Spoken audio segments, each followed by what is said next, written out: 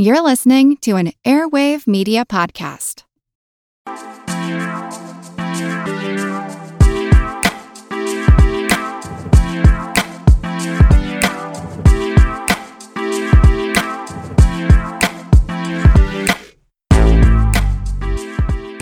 Welcome to Unbiased Science, where we bring scientific method to the madness. We're your hosts, Dr. Jessica Steyer. Dr. Andrea Love. And this week, we are talking all about the flu. Just to recap briefly, if you listened in last week, we had a two-part episode on practical evidence-based COVID-19 do's and don'ts. The first part of the episode, and really it's two episodes, so I should say the first episode focused on hygiene and prevention, and the second episode focused on behaviors. And we answered a lot of the commonly asked questions like, should I still disinfect my groceries? Talk to me about air travel. Is it safe to send kids back to school? Things like that. And this week, since we're entering flu season, we thought it only made sense to talk all about the flu. So today we're going to walk through the basics of influenza. Of course, we'll talk about the flu shot. We'll talk about some population health estimates of the flu. We will talk about some notable pandemics.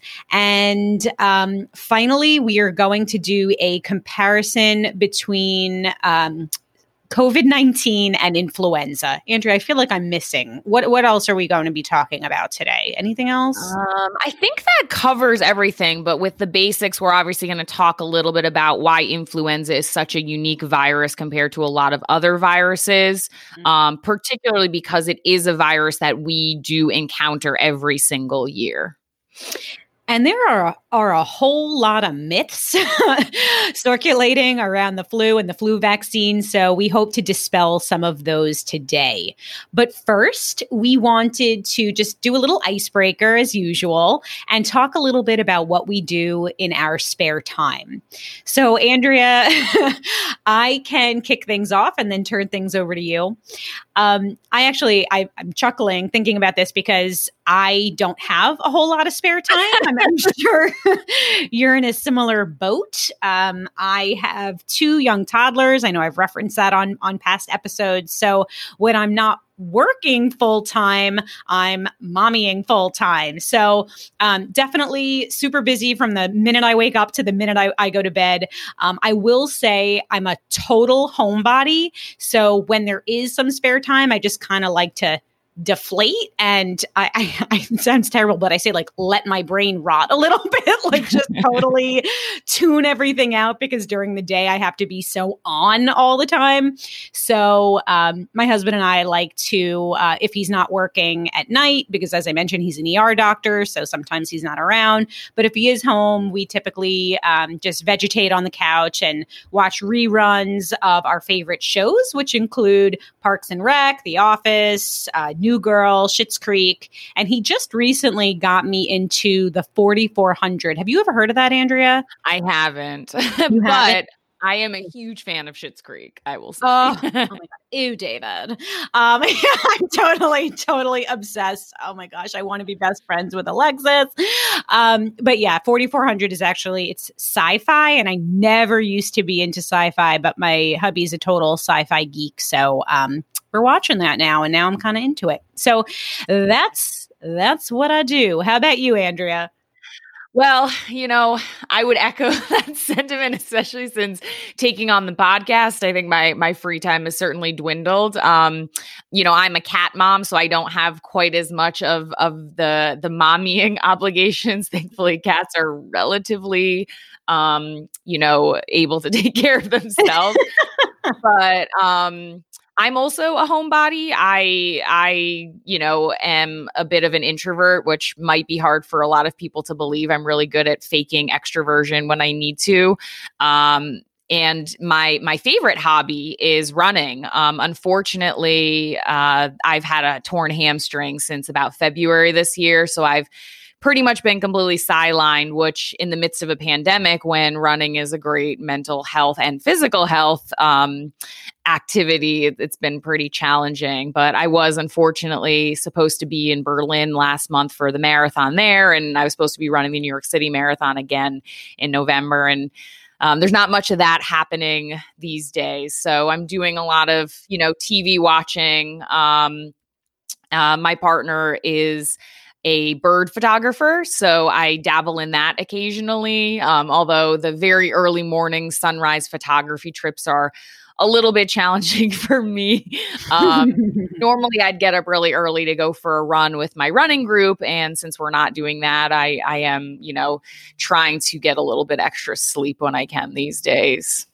And I'd like the listeners to know that just before we hit record on this podcast, Andrea sent me just very casually a photo of 3 deer that are congregating outside her window. So I thought that was pretty cool. Yeah, and we have a lot of wildlife, which, if we could, and I know, Jess, you echo this sentiment, we would adopt them all and have a little zoo in the backyard. I will have a farm someday. Mark my word. Okay. Well, Andrea, I think we should just dive into the basics of the flu. Do you want to get us started? Sure, absolutely. So, influenza is the catch-all term for the disease caused or the viruses that cause the flu or influenza. It's a family of viruses called Orthomyxoviridae. And within that family, there are 4 different genera or genuses. Genera is the official term for that, of influenza viruses. This is a very different family, completely different family from other viruses that we encounter, and including the coronaviruses. Completely different family. I want to just be clear about that. Something unique about the influenza viruses is their genome, like COVID-19, like SARS-CoV-2, the virus that causes COVID-19, they are made up of RNA. However, one of the really critical differences is that the genome, so the genetic material that the virus is composed of, is actually made up of 8 pieces. So it's segmented. And this is in contrast to something like SARS-CoV-2, which has a single piece of RNA. One of the reasons this is important is because they have these 8 smaller pieces, it enables these pieces of RNA to exchange amongst viruses nearby. So influenza virus infects the epithelial cells of our respiratory tract, upper respiratory tract. It's a slightly different mechanism of infection than what SARS-CoV-2 does, what COVID-19 does. And the biggest cause of mortality is due to the fact that the influenza virus actually kills those epithelial cells in our respiratory tract. And these epithelial cells are what we call ciliated. They're like little finger-like projections, and they move in kind of this wave-like fashion. And what they work as little brushes that kind of brush other sorts of pathogens out of our respiratory tract. So once those cells die, now there's no mechanical protection, and people end up dying due to secondary bacterial infections such as pneumonia. When we talk about our seasonal flu or our flu season, typically we're talking about 2 different genera of the flu viruses. So we have influenza A and influenza B. So influenza A is in humans, about 75% of the flu prevalence that we experience. Influenza A also have viruses that infect other species, birds, pigs, etc. The mutation rates of influenza A are about 3 times higher than influenza B. And because they infect other species as well, influenza A strains are the ones that have the potential for pandemic influenza and are the ones that actually do cause the select groups of influenza pandemics. Influenza B is specific to humans, and it mutates much more slowly. They tend to be somewhat more stable, and influenza B strains account for about 25% of the flu cases that we encounter. Yeah, I just wanted to jump in with a little bit of context here. I pulled some stats from the 2019 to 2020 flu season. So last year, a B virus had been diagnosed more among children and young adults up to 24 years old, while an A virus had been more common among adults 65 and older. And I know we're not yet talking about the vaccine, but last year's vaccine worked better against the B strain of the flu. It was 50% effective versus the A strain, which was about 37% effective. And overall, it worked better in children and teens aged 6 months to 17 with a 55% effectiveness rate. And I guess it's just interesting to underscore the difference between the two strains. I don't think that people realize that there even are two strains that we're talking about. Yeah. And even within those two strains, there are a lot of different types, and I'll talk about that in a bit more detail in a moment. But yeah, the interesting thing with the vaccine is that they typically prevent against multiple strains within both genera, both influenza A and influenza B. And the goal is to prevent against the majority of the circulating influenza strains that are around. And unfortunately, we don't know the efficacy statistics for the 2020 season yet because, of course, we haven't encountered it. That's generally retrospective data. But typically, we're usually in the realm of that 50% protection, which ultimately is always better than no protection. So now we've started talking a little bit of vaccines, excuse me. So maybe can we jump to our herd from the herd because it is directly relevant to that topic? Absolutely. So we had a question. Actually, we received this question from multiple people. Why should I get a flu shot if I never get the flu and I'm a healthy adult? Andrea, if I could just jump in here and then I certainly want to hear your perspective. So I just want to say that anyone who claims that they never got the flu, I never had the flu before, why should I get the shot? You're very lucky. That doesn't mean, though, that just because you haven't gotten the flu in the past, that you won't get it in the future, that you're not at risk of ever getting the flu. So there's a very commonly used analogy. Saying that you never had the flu, so you don't need the flu shot, is like saying you've never been in a car accident, so you don't need a seatbelt. We obviously know that that's not true.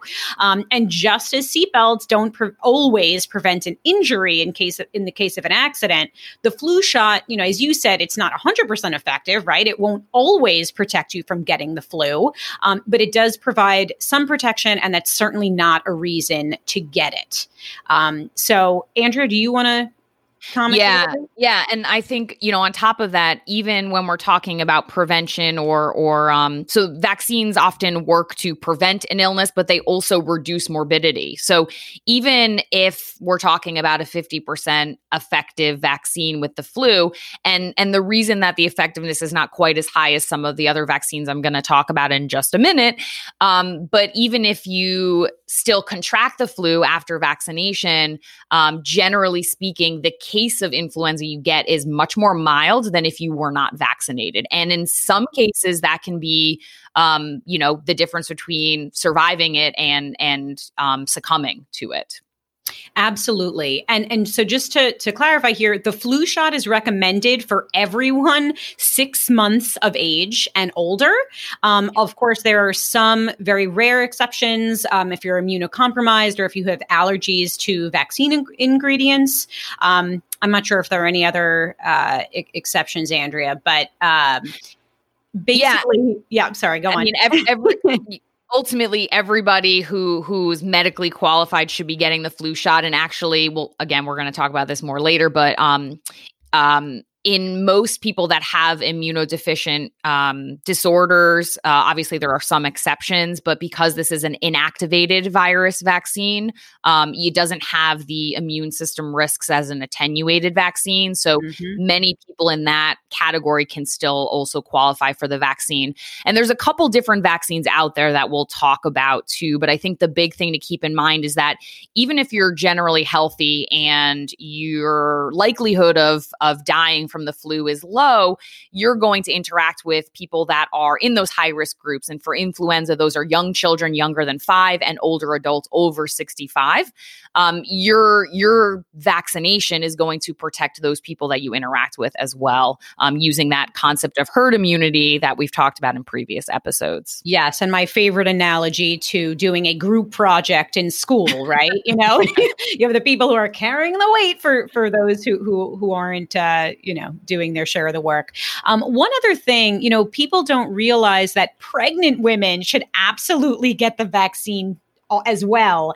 I know that there are a lot of myths circulating about how the flu vaccine could actually lead to miscarriage. And I just wanted to note that there's absolutely no scientific evidence that is true. It is critical that pregnant women get the vaccine to protect themselves and their fetus. And, also I was just thinking when you're pregnant, you can't take a lot of medications, right? You're limited as to what you could take. So the last thing I'd want is to be pregnant and to be, to have the flu. So if you are a pregnant woman, and just if you're listening to this and able, go get your flu shot. Absolutely. When you need mealtime inspiration, it's worth shopping Kroger, where you'll find over 30,000 mouth-watering choices that excite your inner foodie. And no matter what tasty choice you make, you'll enjoy our everyday low prices, plus extra ways to save, like digital coupons worth over $600 each week. You can also save up to $1 off per gallon at the pump with fuel points. More savings and more inspiring flavors make shopping Kroger worth it every time. Kroger, fresh for everyone. Fuel restrictions apply.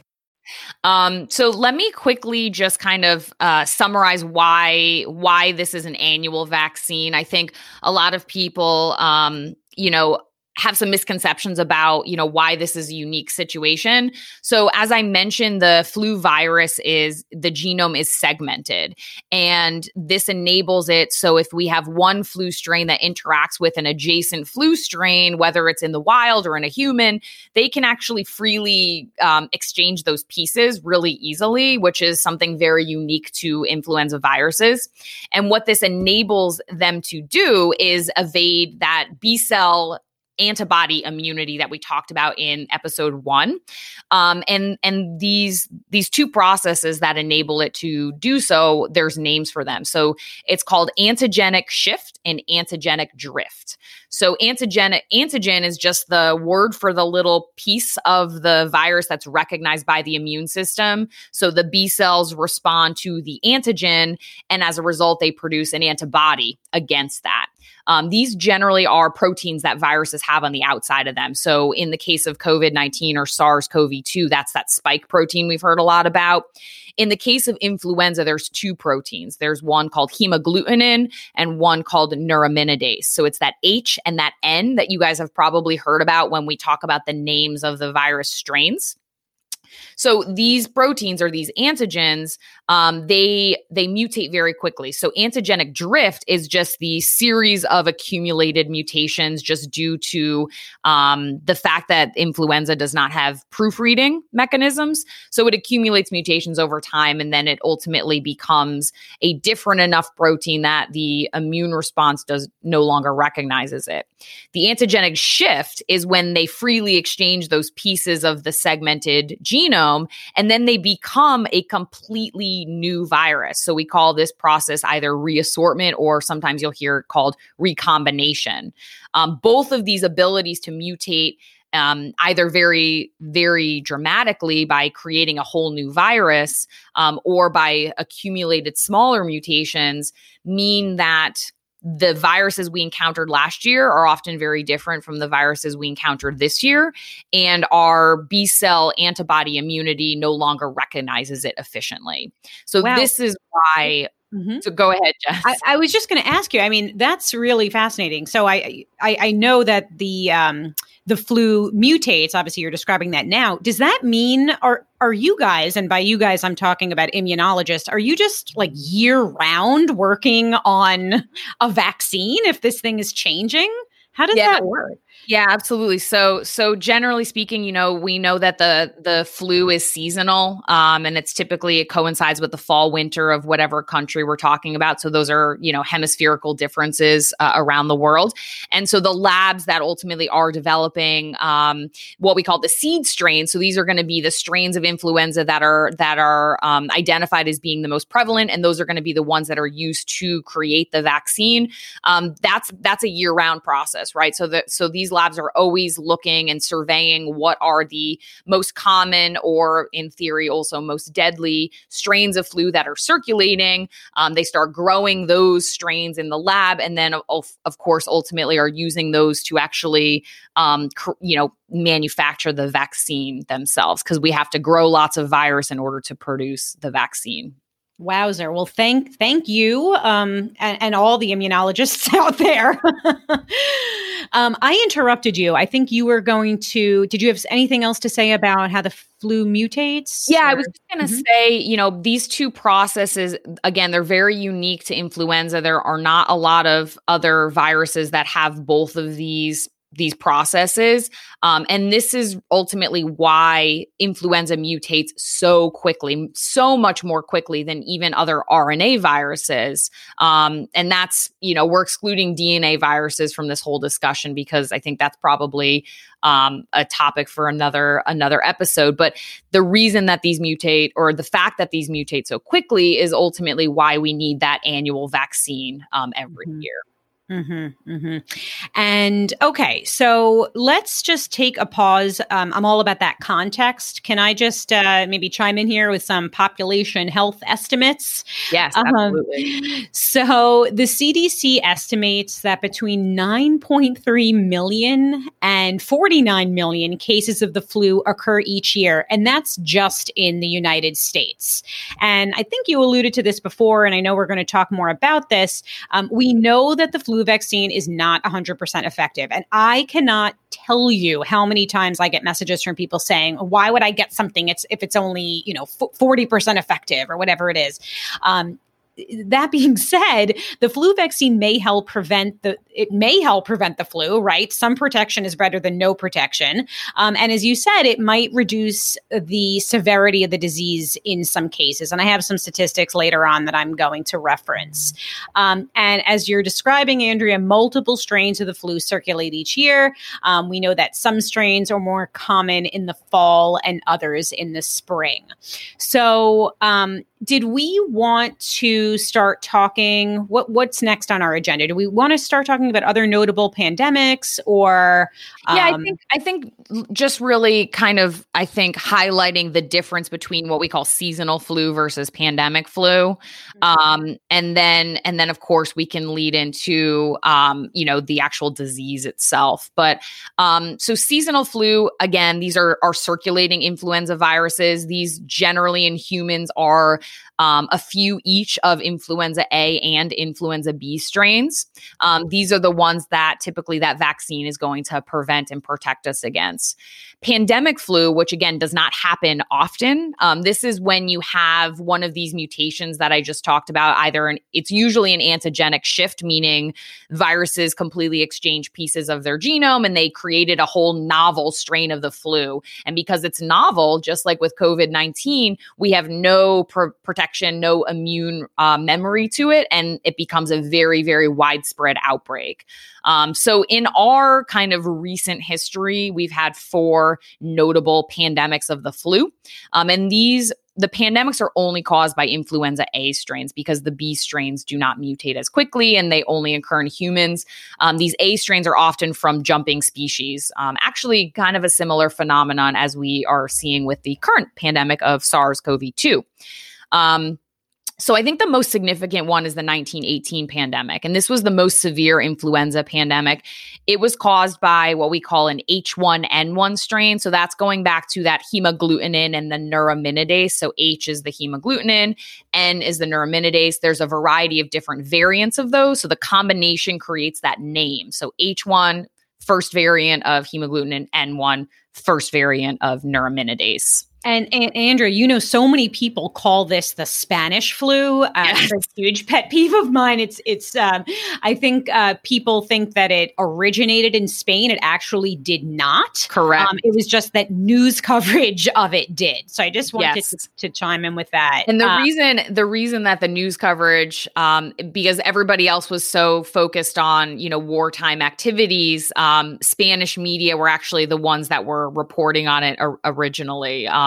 So we call it, you know, pandemic flu or H1N1. You know, Spanish flu is just a very big misnomer, unfortunately. Right. Now this particular strain was thought to have jumped species from an avian flu, so a bird influenza. And this thing was a real doozy. It's estimated that a third of the world's population was infected, about 500 million people, with 50 million deaths.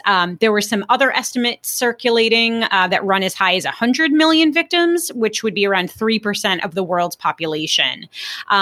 And we were talking about this, Andrea, that, you know, the exact numbers are impossible to know because we know that there wasn't great medical record keeping at that time. And the CFR, that's a statistic that we talk a lot about with regard to COVID. Just a little refresher if you're not familiar with that statistic, but it's the proportion of deaths from a certain disease compared to the total number of people diagnosed with the disease for a particular period. And it's important to note that the denominator there is well, both the numerator and the denominator of that statistic are very important, of course. But the denominator is, you know, if we're not sure how many people were actually diagnosed with a disease, then our CFR is not going to be accurate. However, that being said, CFR estimates for the 1918 pandemic vary. They typically range from 2 to 8%. And again, lack of accurate case numbers affect our ability to estimate what the actual CFR was at the time. Yeah. And I think something really unique about this particular outbreak, so the H1N1 pandemic in 1918, was that normally our seasonal flu, we see high mortality rates in young children and elderly adults. But in this particular pandemic, we saw extremely high mortality rates in healthy young individuals, so from 20 to 40 years old, as well as your expected young and elderly. And from a biological perspective, we still don't understand why this particular strain of the flu has this demographic effect. And this is something that we saw in a later pandemic with a similar strain where healthy young individuals are actually being very dramatically infected. This pandemic was also where the mantra "spit spreads death" cropped out of.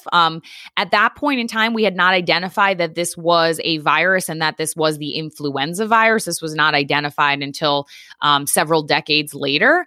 But people were aware that it was person-to-person transmission that was spreading this illness. And this was actually a situation where mask mandates were also implemented across the United States. So one other thing I wanted to mention is that, just again, for context, I'm the queen of context. Let's talk about the world now versus what it looked like in 1918. So now we're much more densely populated. So back then there were fewer than 2 billion people. Now we have 7.5 billion people. And we move around a heck of a lot more, right? We're flying, well, not right now, we're not doing a lot of flying. But in 1918, there was no air travel. People were going around on horses and by, you know, ships and boats. And so I was just thinking the spread of virus is much faster than before. You know, now it's just so much more easily spread. You know, viruses can spread so much more easily. And of course, there were no vaccines back then. So anyway, the first influenza vaccine came out in 1945, 1946, and it was a bivalent, which means it's 2 bi for 2. That was an influenza A and an influenza B vaccine. But yeah, in the 1918 pandemic, there was no way to really mitigate it. But you know, the advantage was there were much less people. We did not have globalization, but it was still extremely catastrophic. I'm going to quickly just touch on the other three pandemics. They're obviously very important, both from a scientific and a public health perspective. But I think the most critical one to keep in mind was the 1918. We had another pandemic in 1957. This was, instead of an H1N1, it was an H2N2. And this was an avian human reassortment. So it recombined with a human influenza and a bird influenza. With this particular pandemic, rapid response was actually key, because we had developed a vaccine, about 13 years prior, 12 years prior. By the time the pandemic had actually reached the United States, we already had a vaccine ready to go. Globally, there was about 1.1 million estimated deaths, which in this instance was a case fatality rate of about 0.67%. So obviously much, much less of an impact than the 1918 pandemic, but still a very, very significant burden for mortality, morbidity.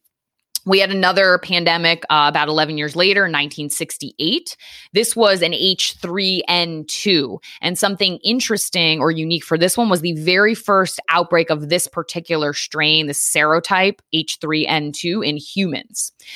This one was determined to be it was a recombination of human, swine, and birds influenzas, but it was determined that pigs, swine were the intermediate host. This had about 1 million global deaths. This particular strain, or a slight variant of the H3N2, now circulates as a seasonal flu.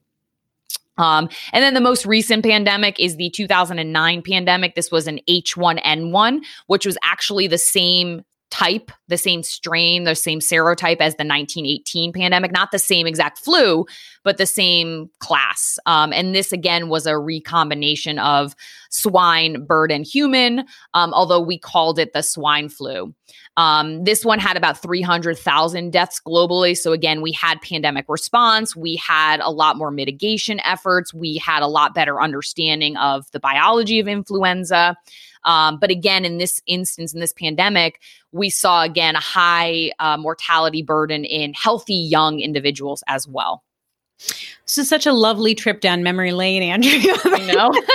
Thank you for the history lesson. Want to learn how you can make smarter decisions with your money? Well, I've got the podcast for you. I'm Sean Piles, and I host NerdWallet's Smart Money Podcast. On our show, we help listeners like you make the most of your finances. I sit down with NerdWallet's team of nerds, personal finance experts in credit cards, banking, investing, and more. We answer your real-world money questions and break down the latest personal finance news. The nerds will give you the clarity you need by cutting through the clutter and misinformation in today's world of personal finance. We don't promote get-rich-quick schemes or hype unrealistic side hustles. Instead, we offer practical knowledge that you can apply in your everyday life. You'll learn about strategies to help you build your wealth, invest wisely, shop for financial products, and plan for major life events. And you'll walk away with the confidence you need to ensure that your money is always working as hard as you are. So turn to the nerds to answer your real-world money questions and get insights that can help you make the smartest financial decisions for your life. Listen to NerdWallet's Smart Money Podcast wherever you get your podcasts. Okay, so let's switch gears and talk about some of the key similarities and differences between COVID-19 and the flu. Andrea, I know it's a big pet peeve of both of ours that some people claim that COVID-19 is nothing more than the flu. And while there are some similarities, we know that there are some key differences that make COVID-19 more dangerous. So let's start with some similarities. So first of all, transmission. We know that both the flu and COVID-19 are both respiratory illnesses. They're spread in similar ways, mainly droplet transmission, person to person. Less common for both, but still possible, is fomite transmission, where people can touch a surface with viruses on it and then transfer the germs to themselves by touching their face. Anything else about similarities in modes of transmission? Yeah, I think those are the key similarities about how they're both spread ultimately. Okay, so let's talk about symptoms. Now, obviously, there are a lot of symptoms, but some of the main ones that overlap are fever, cough, body aches or myalgia, and sometimes GI upset, such as vomiting and diarrhea, which is especially common in children. Both can cause pneumonia, and I know you have more to say about that. And both the flu and COVID-19 can be mild or severe, or of course, can lead to death. Yeah, absolutely. And obviously there are some less common presentations of both COVID-19 and influenza. But it's important to note that even though there might be some similar symptoms, such as the case with pneumonia as a result of the flu is caused by secondary bacterial pneumonia, whereas pneumonia associated with COVID-19 is typically due to the inflammatory response due to the immune reaction to the virus. So, pneumonia is a very big catch-all. And I think that's important to keep in mind too. So let's talk about treatment. Again, right now we're just focused on similarities. So neither the flu nor COVID-19 is treatable with antibiotics, right? These are viruses, not bacterial infections. And both are mainly treated by addressing symptoms, such as reducing fever. Severe cases for both may require hospitalizations, and some patients may require ventilation depending on how severe their illness is. And of course, there are antiviral medications that may shorten the duration of both illnesses. Andrea? Yeah, and those are certainly the similarities. I think that's really where the two illnesses and the two viruses diverge. Right. Actually, just one final thing in terms of similarities, I guess we should just talk about prevention. Yes.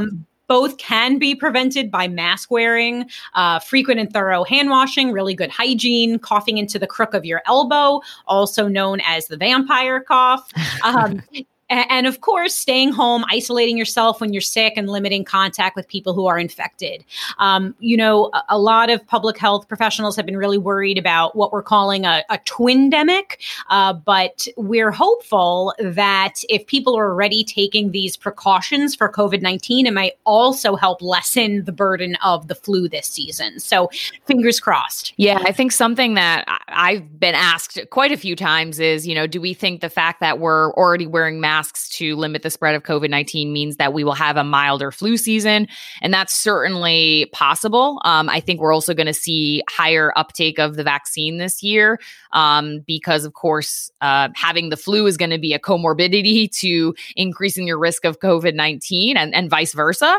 But also because there is some of that symptom overlap, there could be a concern where, people who are self-diagnosing, especially, that could be an additional hospital burden where people who have, similar symptoms, they may not know whether they have the flu or COVID-19, and they may, increase hospital visits and whatnot.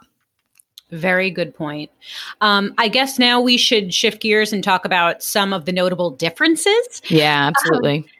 So let's talk about the R naught. And we talked about this in a past episode, but basically it's on average how many people one person infected will infect, how many other people will be infected by one person who's infected. Sorry.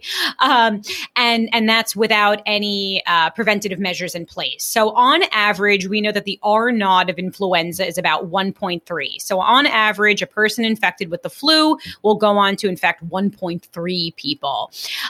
While the R naught for COVID-19, there's a range. And right now the range is about 1.4 to 4, but the most commonly accepted value of the R naught for COVID-19 is 2.5. So again, on average, a person infected with COVID-19 will go on to infect 2.5 people. And that's, again, if we're not wearing masks and taking those preventative measures. So COVID-19 is far more contagious than the flu. So that is a very important point. I didn't know if you wanted to comment on that before we move on. Yeah, Jess, you're absolutely right. It's more contagious. And, the fact that we don't have any proven vaccine or treatment options for COVID-19, whereas we do have those for influenza, is going to obviously shift the effective reproductive value of influenza to be much lower, whereas we don't have a lot of those mitigation efforts for COVID-19. Mm-hmm. So let's talk about incubation period. Mm-hmm. So the incubation period for COVID-19 is typically, we say about 5 days, right? That's the median versus about 1 to 2 days for influenza. And something that was really important, I don't know if you mentioned it on last week's episode or the one prior, but you mentioned, Andrea, that the flu is less often asymptomatic, right? And that's really important. If you have the flu, you're most likely to have symptoms, right? You're not going to be asymptomatic if you have the flu. Whereas with COVID-19, we have seen many asymptomatic cases. And that's really dangerous because even if you're asymptomatic or pre-symptomatic, you can still be contagious and give COVID-19 to other people. Yeah, that plus the much longer incubation period. So it's a range of 2 to 10 days with a median of about 5 days for COVID-19. That means you can interact with, in theory, exponentially more people than when you were incubating influenza. So it gives you the potential to lead to higher amounts of community spread in the case of COVID-19 versus influenza. Mm-hmm. So let's talk, of course, everyone wants to know about mortality. And again, the CFR, case fatality rates. The seasonal flu, the CFR is estimated to be about 0.1%. And again, for COVID-19, there's a range. It's extremely variable country to country. Currently, the estimates are about 0.5 to 4%, depending on the country. But we know that COVID-19 is at least 5 to 10 times more deadly than the flu. And I just want to note here, we put something up on our social media page yesterday comparing mortality from the flu to COVID-19. Right now, we know in the US alone, over 210,000 people have died from COVID-19. If we add up the number of people who died in the past 5 flu seasons, 5 years worth of flu, that totals just around that number, 210,000. So clearly we have less than 1 year's worth of data on COVID-19, and that already equals the past 5 seasons of the flu. Yeah, absolutely. It's certainly a much more dramatic infection, which again is not terribly unexpected because it is a novel virus, a pandemic, as opposed to a seasonal circulating virus. But I think it's really important to, set the record straight and really clear the air that these are not comparable illnesses.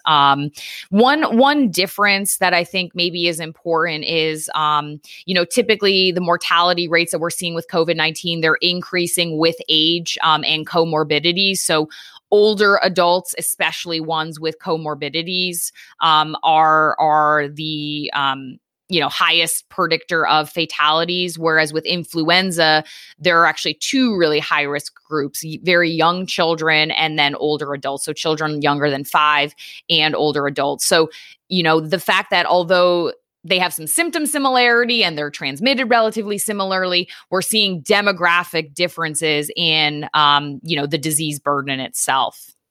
That is so important. And one final thing I just want to add mortality before we move on to the next topic is that, so as I said, so far, just this year's data alone for COVID-19, we've seen over 210,000 deaths. The most that the highest mortality that we've seen from the flu in our recent history was the 2017 to 2018 flu season.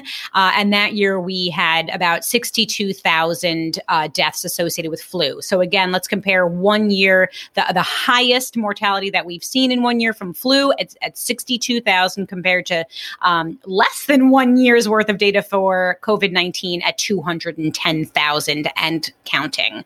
Yeah. Absolutely. So, and just one other thing, of course, is let's talk about vaccines. We know that we have a vaccine for the flu, and we are working on a vaccine for COVID-19. But before we get there, Andrea, did you want to talk a bit about this year's flu vaccine? Yeah, for sure. So, as I mentioned earlier in the episode, the very first flu shot, the flu vaccine was developed in the mid 1940s, and this was what we called a bivalent, which means it's 2 different flu viruses. So it was one influenza A and one influenza B. This year's vaccines, the predominant ones, we have what we call our quadrivalent, meaning they're 4 components. There is one that's a trivalent, but it's going to be less common. The quadrivalent one is going to protect against 4 common circulating strains of influenza. The historical and the most typical method to generate influenza is actually raising them in ovo, in an egg, in chicken eggs. One of the labs at my grad school actually was one of the labs that developed, the influenza vaccine, and one of our walk-in incubators was just full of chicken eggs all year round. But again, we do have an egg-free version for people that have a legitimate egg allergy. But both of these, the egg-based and the egg-free, protect against 2 strains of influenza A and 2 strains of influenza B. So they're different variants. So there's an H1N1 component. There's an H3N2. Those are the influenza A. And then there is the Victoria lineage for the influenza B and the Yamagata lineage for the influenza B. So the nomenclature of the 2 types of influenzas are different. But again, what you need to know is that there are 4 different strains or 4 different influenza viruses that each of these quadrivalent vaccines are protecting against this year. So, I love the context. So I'm going to present some stats right now. So again, I think we've said probably like 20 times, and if people are doing a shot every time that we say this, about how the flu vaccine is not 100% protective, please do not drive. But yeah, so the influenza vaccine is at least moderately effective in preventing the flu, right? So as we said, effectiveness typically ranges from between 40 to 60% in a given year. And again, there's evidence that patients who develop the flu after they've been vaccinated, that they have a milder course than if they had not been vaccinated. So just wanted to point to some research that was conducted by the CDC between 2012 and 2015 that found that receiving a flu vaccine reduced the risk of adults being admitted to the hospital for flu complications by 37% and the risk of being admitted to the ICU by 82%. So again, even when the flu doesn't prevent you from getting the flu altogether, it can definitely reduce the severity of the course of the illness. Absolutely. And I think that's really why we are such vocal proponents of the flu shot. Again, anybody 6 months or older should be getting that flu shot. The protection for the flu shot lasts about 6 months, and peak flu month in the United States is usually around February. So you want to make sure to be getting that flu shot really starting at the end of September through the end of October. So right around now, right around when this episode is launching, is really that optimal time to get your flu shot and be protected through the flu season. Sorry. Go. And Andrew, I was just going to say, and you gave great advice to my mom that I know we referenced on a past episode. If you did get the shot a little early, let's say, my mother got hers in August this year, you recommend getting a booster early in 2021. Is that right? Yeah, I would say probably around January. It takes about 2 weeks to mount that potent memory immune response to the vaccine. And the vaccine is an inactivated virus, so it doesn't actually give you the flu, but you do mount that immune response. So you will get, usually a mild immune reaction to that. But that takes about 2 weeks. So you want to make sure that you're still protected when you hit that peak flu month in February. Now there's a couple of exceptions with the flu shot. So generally speaking, everybody's going to get the same, quadrivalent available vaccine. With young kids, so children that are younger than 8 years old, if it's their very first time ever getting a flu shot for, the history of their lives, there's a 2-dose flu shot. So they would get 1 dose and they would get another booster essentially 4 weeks after that. That's to ensure that they have that primed, that very potent immune response. And then for subsequent flu shots and in subsequent years, they would only get a single. And there is a high dose version for folks that are over 65. That's essentially four times the normal dose. And that's to ensure that because they are a very high risk group, they are going to have a very nice, strong, robust immune response to the vaccine and be protected against the flu. I have a really random question for you. I I got my kids vaccinated earlier this week. Actually, they got their flu shots. So proud of them. And now my daughter is 2.5 years old, and my son is 3.5 years old. And they gave her shot in the thigh, while his was given in the arm. Was that just random, or is there a reason for that? I don't know. It's ultimately, presumably just because they're looking for, a dense muscle region. It's the same sort of rationale when they pinch the deltoid to get the vaccine in the intramuscular space. I don't know if it's common practice or just happened to be the person that administered the shot, but I wouldn't be terribly worried about that. Interesting. But typically if the deltoid site, which is in that upper arm muscle, it's not preferred due to, it could be a variety of things, presumably because her arms are probably small, then you can use the thigh. Interesting. I should have asked. I might call them just to find out why they did that. Okay, so we know that there are so many myths and misconceptions around the flu and the flu shot. So let's just dispel some of the most common ones. You just touched on a very important one that we talked about in a past episode. Can a flu vaccine give you the flu? No, it cannot give you the flu. Flu shots given with a needle are made with either inactivated killed viruses or with only a single protein from the flu virus. And the nasal spray vaccine contains live viruses, but they're attenuated or weakened, so they will not give you the flu. And just one other thing is that, maybe you'll have a sore arm for a day or two, and maybe you'll feel like you kind of are getting sick. And you said this, Andrea, that that's not the flu. That's actually a really good sign that your immune system is mounting a response. Yeah, absolutely. Typically, you might feel a little lethargic. You might have a very low grade fever. This is because your body is recognizing the component of the vaccine, the killed virus, and it's mounting that memory immune response that it would normally mount in the case of an actual infection, but it's going to protect you in advance so that when you actually encounter the wild flu, you're already protected, you already have memory, and you don't actually get sick. So needless to say, the flu shot is much less painless than the actual flu. So if you can get your flu shot, I think you mean much more painless. Much more painless. Oh my, whoopsies. Yes, the flu shot is much more painless. Oh my gosh, I meant painful, and I really botched that. Thank you for catching that.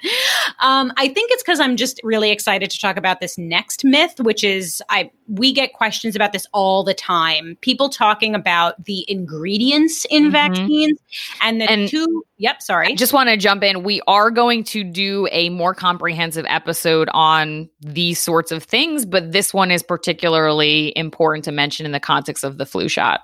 Yes. So the two ingredients that I get asked about the most are thimerosal and formaldehyde. So let's just talk very briefly about that. And again, as Andrea said, we'll do a much deeper dive into vaccine ingredients on a future episode.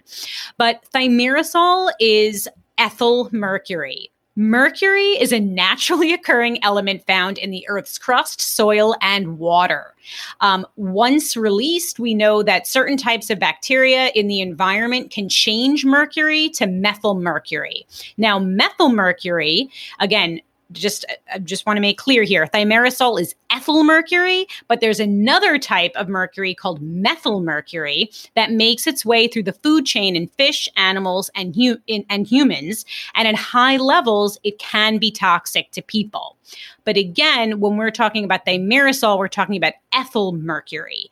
And studies comparing the two suggest that they're processed very differently in the human body. And actually, ethyl mercury is broken down and excreted much more easily and rapidly than methyl mercury. So therefore, ethyl mercury, also known as thimerosal, is much less likely than methyl mercury to accumulate in the body and cause harm.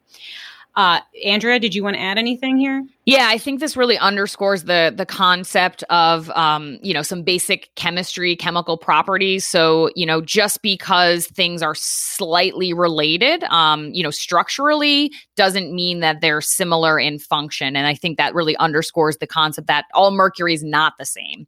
And we see this in a similar situation, something that maybe our listeners can relate to with ethyl alcohol and methyl alcohol. So ethyl alcohol is also called ethanol. That is the alcohol in the alcohol we drink. Obviously, we can become intoxicated by it, but the toxicity is very low. This is in direct contrast to methyl alcohol, also known as methanol or wood alcohol. This is in things like antifreeze.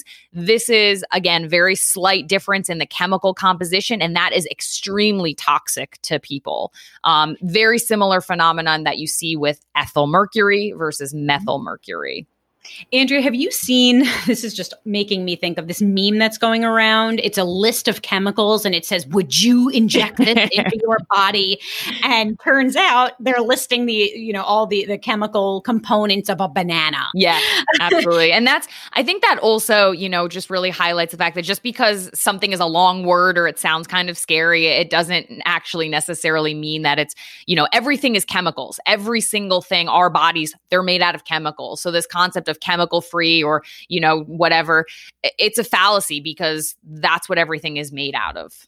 Mm-hmm. Just very quickly, why do we even use ethyl mercury? It's used as a preservative. It's been used since the 1930s. Today, it's actually only found in vaccines for the flu. So it's only found in the flu shot.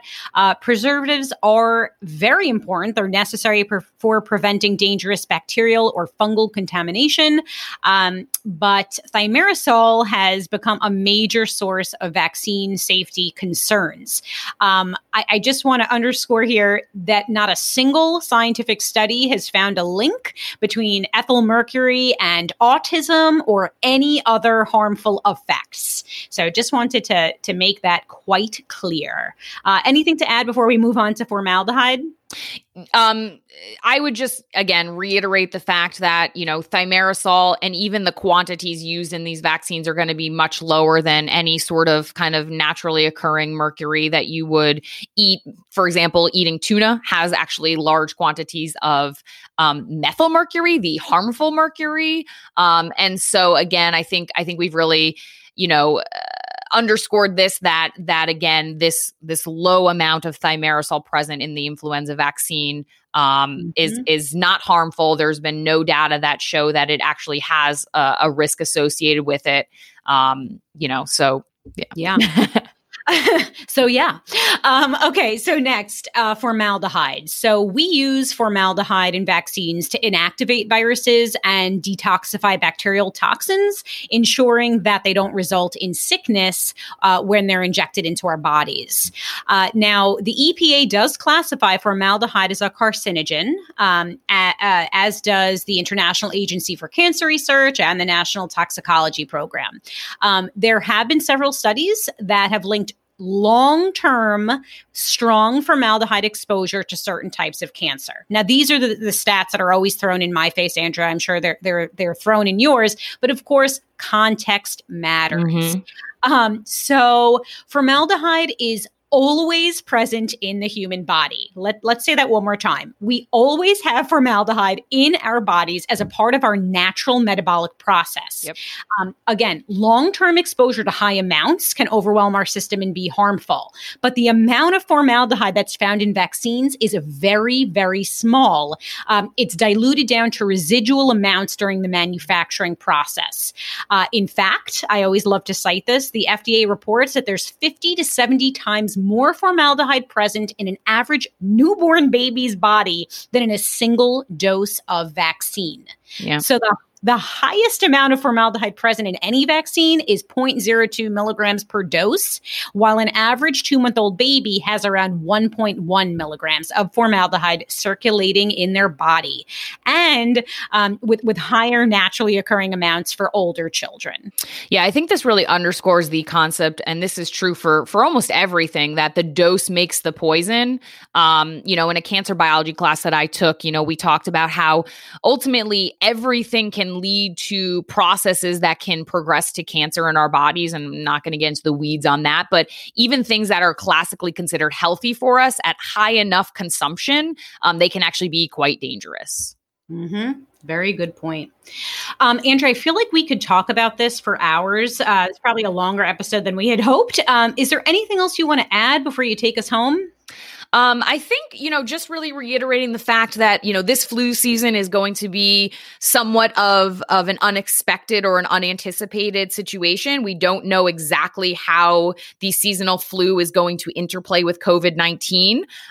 It's expected that the fact that we are wearing masks might mitigate some of the burden of flu on us. However, with the fact that having flu means you also have a now comorbidity with risk factors for COVID-19 could also mean that we might see an uptick in COVID-19 cases as well. So I think, we want to stay on our toes. We want to be prepared. We want to keep practicing hygiene as we're doing. Of course, get your flu shot because that's going to be your best prevention for preventing the flu and also possibly reducing your risk factors associated with contracting COVID-19 as well. Mm-hmm. And if you have any other questions or concerns about the flu or the flu shot, please, shoot us a message. We're very active on social media, on our Instagram page, our Facebook page. So do not hesitate to reach out. Absolutely. So I guess we will wrap up for today. I want to thank everybody for joining us. We hope you've learned a thing or two. In our next episode, we are going to discuss whether it is possible to boost your immune system. Catch you next time on the pod, your trusted source for no nonsense, just science.